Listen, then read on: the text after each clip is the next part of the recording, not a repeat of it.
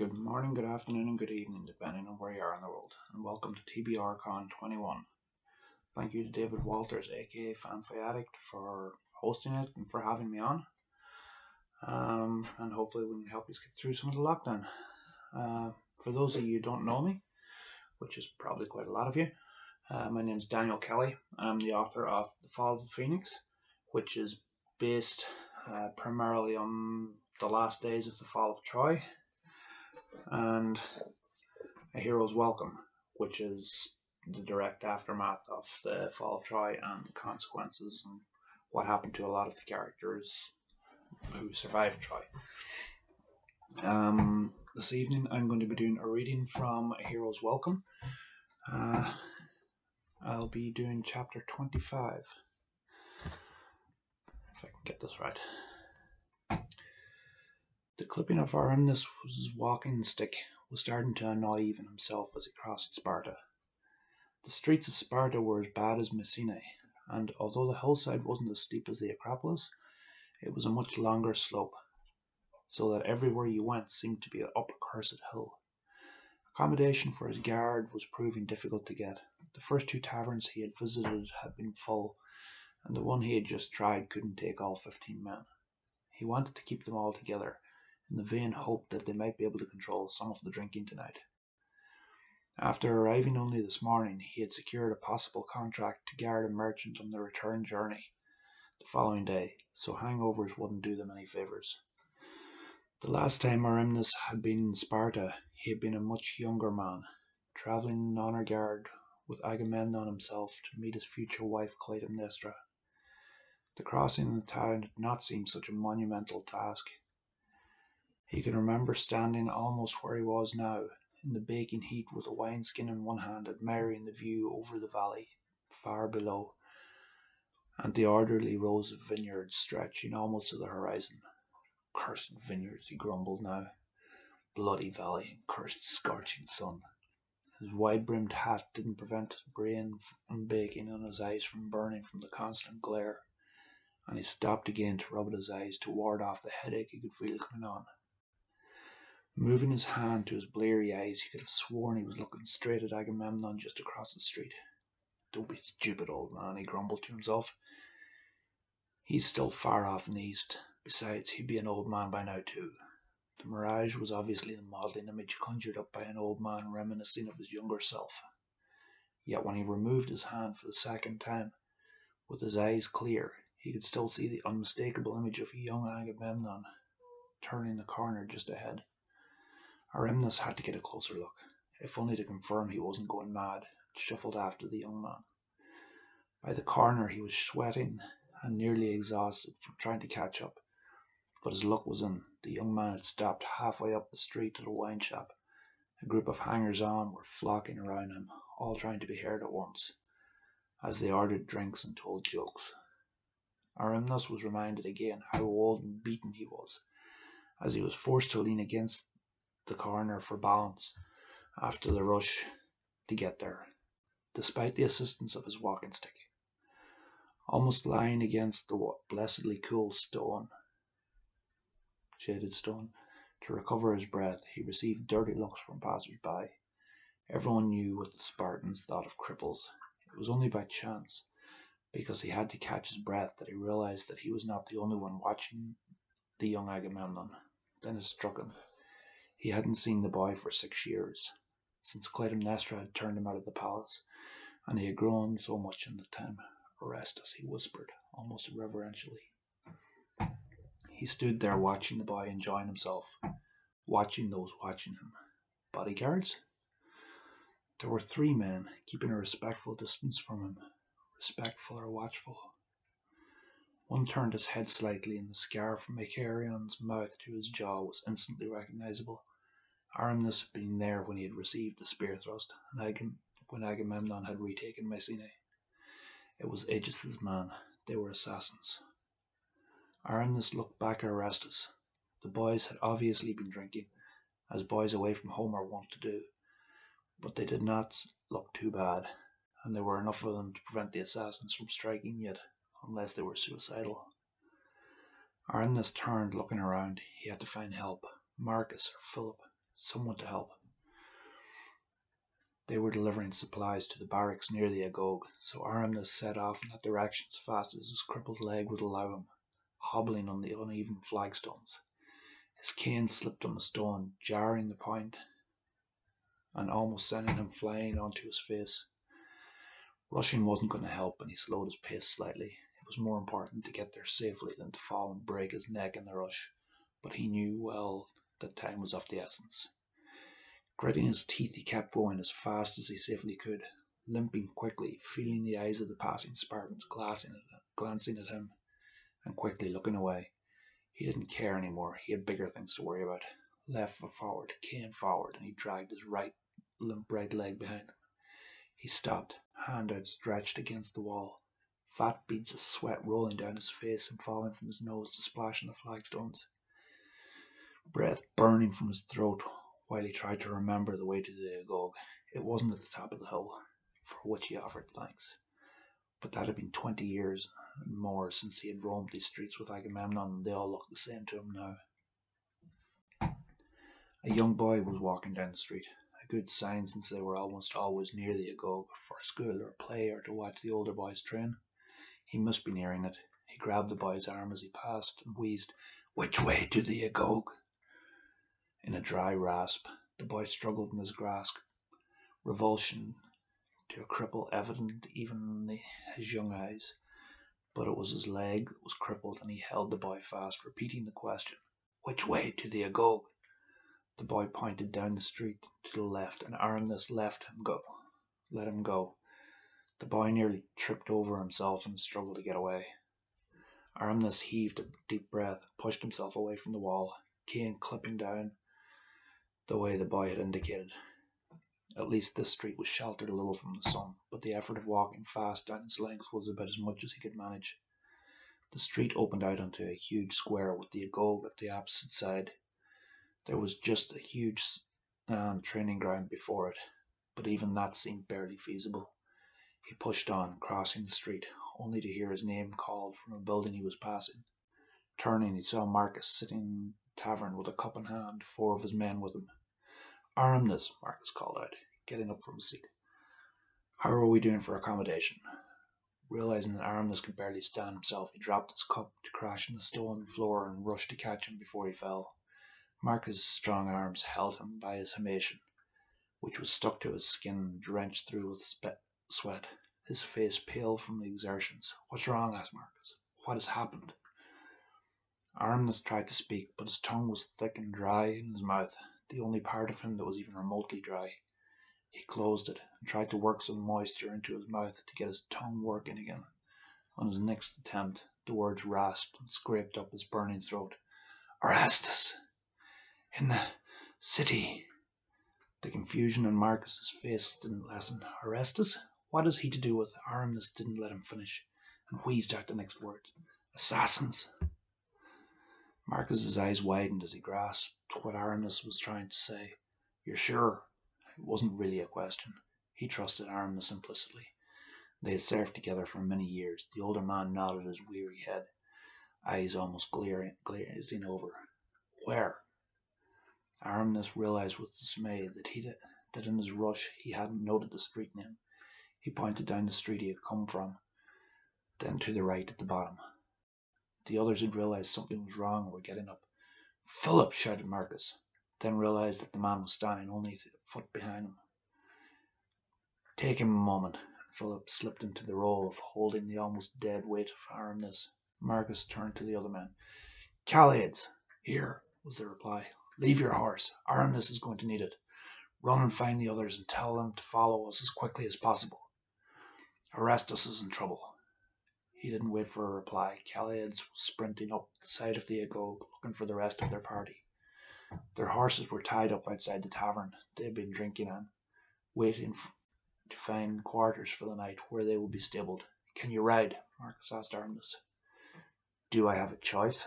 replied Aramis with an exhausted wry grin. Philip gave him water from his own skin, hanging from his shoulder so he could at least talk more easily. "It can't be any worse than trying to run." Marcus was looking at his lame leg with concern. Fine, he said, accepting the inevitable. Philip, ride on his left. I'll be on his right. Don't let him fall off the bloody horse. Philip was mounted in second, and Marcus bodily lifted Aramis into the other horse, and Philip moved into the position on his left. Moments later, Marcus was up, and they were starting to move down the street. They were only managing a light trot for the safety of Aramis, but it was still a lot faster than Aramis had managed in the other direction. Even at the more sedate pace, Marcus kept up an almost constant barrage of shouting at pedestrians who were not moving out of the way fast enough. 10 minutes later, Aramis called them to a halt at the corner where he had first spotted Orestes. Marcus dismounted at the corner, helping Aramis from the saddle. Horses were not unusual on the street, but the sound of their hooves would draw attention. Throwing the reins to Philip, they stood at the corner and peered around. Aramis breathed in a great sigh of relief to see Orestes still there, though the group with him was now smaller. Marcus recognized him immediately. "Where are the assassins?" asked Marcus. "A few doors away on the right," said Aramis. "You remember Icarian, Aegis's man?" Marcus nodded, placing them with his eyes. "What do we do now?" asked Aramis. "We find somewhere to watch and wait." "Wait!" exclaimed Aramis, a little too loudly, and Marcus squeezed his arm to let him know. "Wait what for?" he demanded, more quietly. "To see a knife in Orestes? Do you want to watch him die?" Marcus's voice grew hard and his entire stance stiffened as he dragged Aramis back and pinned him to the wall. "You're questioning my loyalty, Aramis? Is this how well you know me after all this time?" Aramis sagged a little and shook his head. "We wait because we've been away from Messina much too long to know what is happening here. For all you know, Icarian could be a bodyguard." "You don't really believe that, Marcus," hissed Aramis. "No, I don't. But I also don't know. And killing Orestes' bodyguard isn't going to do us any favors." Marcus let go of Aramis and peered around the corner again, trying to decide where they could wait. He barely noticed Aramis at his elbow, also peering. "Where's the other one gone?" "What other one?" asked Marcus. "There were 3, Icarian and 2 others I don't know," said Aramis. "Shit." Marcus scanned the street. Then everything seemed to happen at once. One of the young Spartans on the other side of Orestes' groom screamed, a blood-curdling yell, and all eyes swung to him. The blood was already foaming from his mouth, and the laughter around Orestes died away. They stared in horrified silence as the boy, already dying, tottered on his feet for the last few seconds of life. He wore the shocked, wide-eyed stare of someone who knows they are already dead but can't figure out how or why. Marcus pulled his eyes away as he realized that he too had been staring in shock, only to realize that Icarian and the other man were no longer sitting where they had been. They were moving towards Orestes under the distraction of the dying friend, while everyone was looking the other way. "Philip, quickly!" Marcus shouted, as he broke into a run. The spell broke on the other group as around Orestes, just before the dying boy fell. He was pushed forward off the knife into the group of friends. The man behind them with the bloody knife moved forward towards them, and they struggled to get the dead boy off themselves as he advanced, some drawing knives themselves. Among the confusion of a group of half-drunk boys, the veteran's murder skills showed. The first to get out a knife received a knife across the throat for his trouble, while Icarian and his friends moved unseen into the back of the group, knives opening throats and guts as chaos reigned all round. Other people in the street saw what was happening, but nobody moved in the confusion, and half a dozen were down in heartbeats as the screams rent the air. Marcus's feet were pounding the stone as he ran as fast as he could, still 30 strides away, and knowing he wouldn't get there in time to prevent the assassination. 2 horses passed him at a gallop, and without slowing, Philip and Caius launched themselves from horseback through the air at Icarian and his companion, knives outstretched. Caius' aim was true, and took Icarian in the upper back, the man landing hard with Caius on top of him. Philip was less lucky. He managed a killing blow, though a lower one, to Icarian's companion's lower back, the knife tearing him open in a ragged line as Philip's own weight pulled him down. There was an audible crack as his legs hit the cobbled stone, followed immediately by the scream of pain from the break. With those two down, the third man was easily overpowered by sheer weight of numbers. Marcus arrived just in time to watch him die, as one boy gripped his arm, holding the knife at bay above his head with all his strength, while Orestes' companion Pylades plunged his knife repeatedly into the man in a frenzied attack. The boys were looking around in fear and confusion, trying to decide who was an enemy and who was a friend. Some of the surviving Spartans were getting ready to advance on Marcus, so he held his hands up empty. "We came to help," he panted, out of breath from the sprint, and pointed to Cryas and Philip where they lay on the ground. "See, they killed 2 of your attackers." They still looked unsure until he addressed Orestes directly. "Orestes, it's me, Marcus," he said, almost bleeding. "Aramnes is with me. It was him who spotted these men watching you. He recognized that one." He pointed at Icarian. He could see Orestes thinking. The boy had been only 9 when they'd been sent away.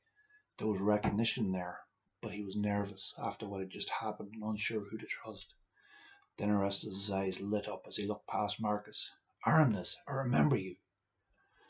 Marcus turned to see Aramnes hobbling down the street, the reins of the 2 remaining horses held with his staff. Orestes pushed past his surviving friends, heading towards Aramnes with a trace of a relieved smile on his lips. His expression held terror, relief, and confusion all rolled into one as he tried to come to terms with what had just happened, and what had nearly happened to him. Marcus moved to help Philip, who was still groaning on the ground.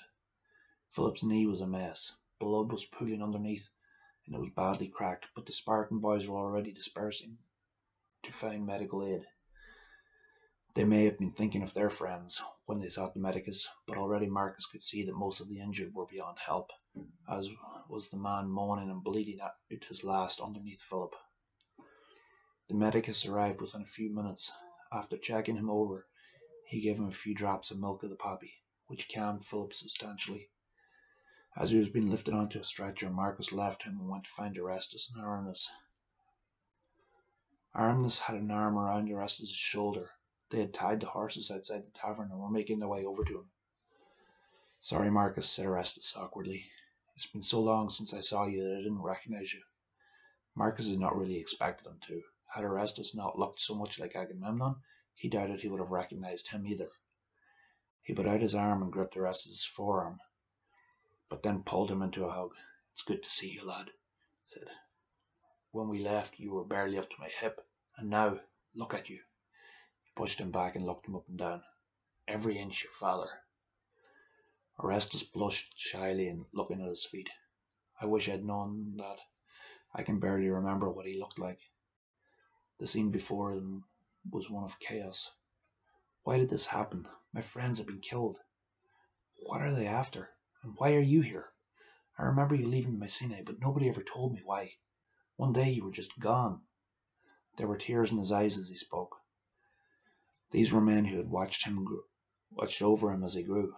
Marcus himself had taught him proper grip on a shield after his father had left, until he was 9 when they had vanished from his life. Marcus dammed the flow of speech. "Slow down," he said gently. "So many questions." He thought for a minute before he went on. "These were Aegis's men, and we believe they were after you." "Me? But why? Are you sure? I don't recognize them from around the palace, and nearly all of the house guard are his men now."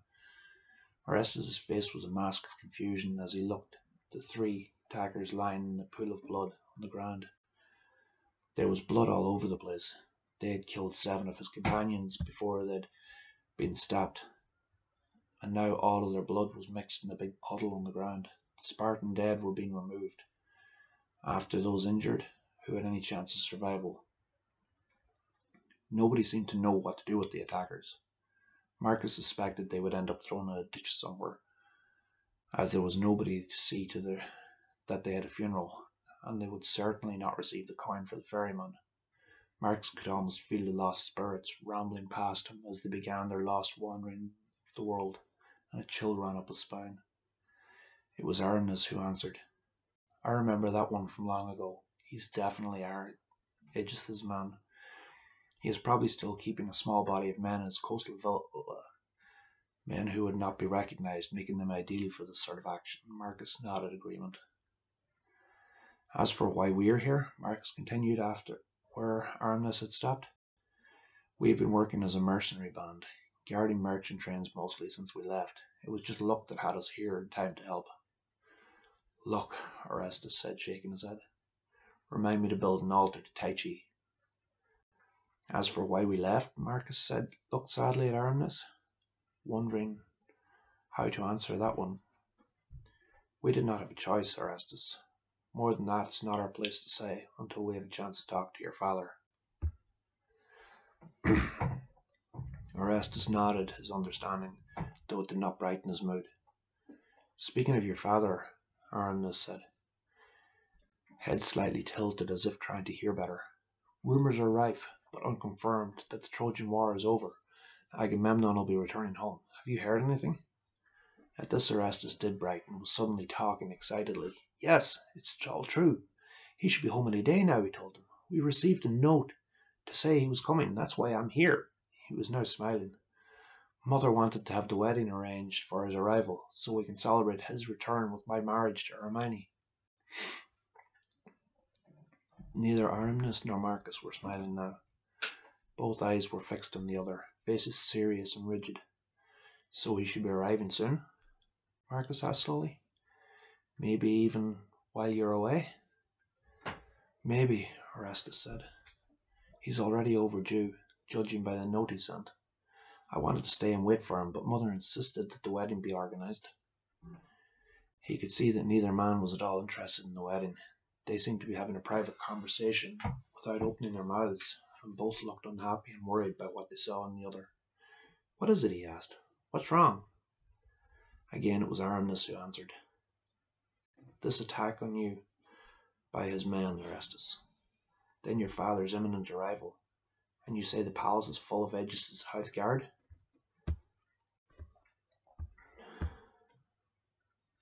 Orestes nodded.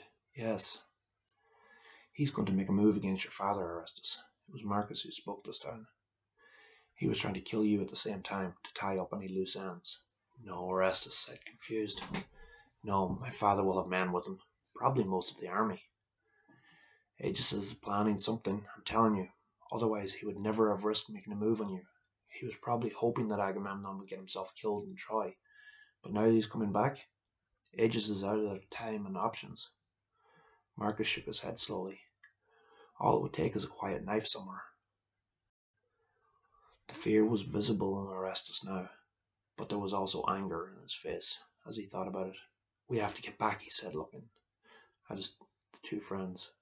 Orestes, Marcus said sadly. Your mother exiled us from the city under pain of death. Orestes' jaw was clenched, and when he spoke there was iron in his voice. Are you still loyal to Agamemnon? He asked. To the house of Atreus? The two looked at each other and nodded. Always. Then your lord has need of you now, he said firmly. Let me deal with my mother, and if my father has a problem with your return, I will be king of Sparta, and I will find a place for you here. Now will you come with me? His voice was rising as he went on. And others in the street were watching, including the surviving Spartans from his group. Aye, they answered. Then get your horses, and meet me at the south gate in 1 hour. Orestes caught Pylades' eye and nodded to him. Pylades, find the Princess Hermione and tell her what has happened here. With her permission, I must leave Electra and Chrysothemis in her care until it is safe. The boy could command when he wanted to. The hour passed while they got something to eat and a few supplies. Agreeing that Aramis could follow in the cart, they expected to be riding hard and he would slow them down.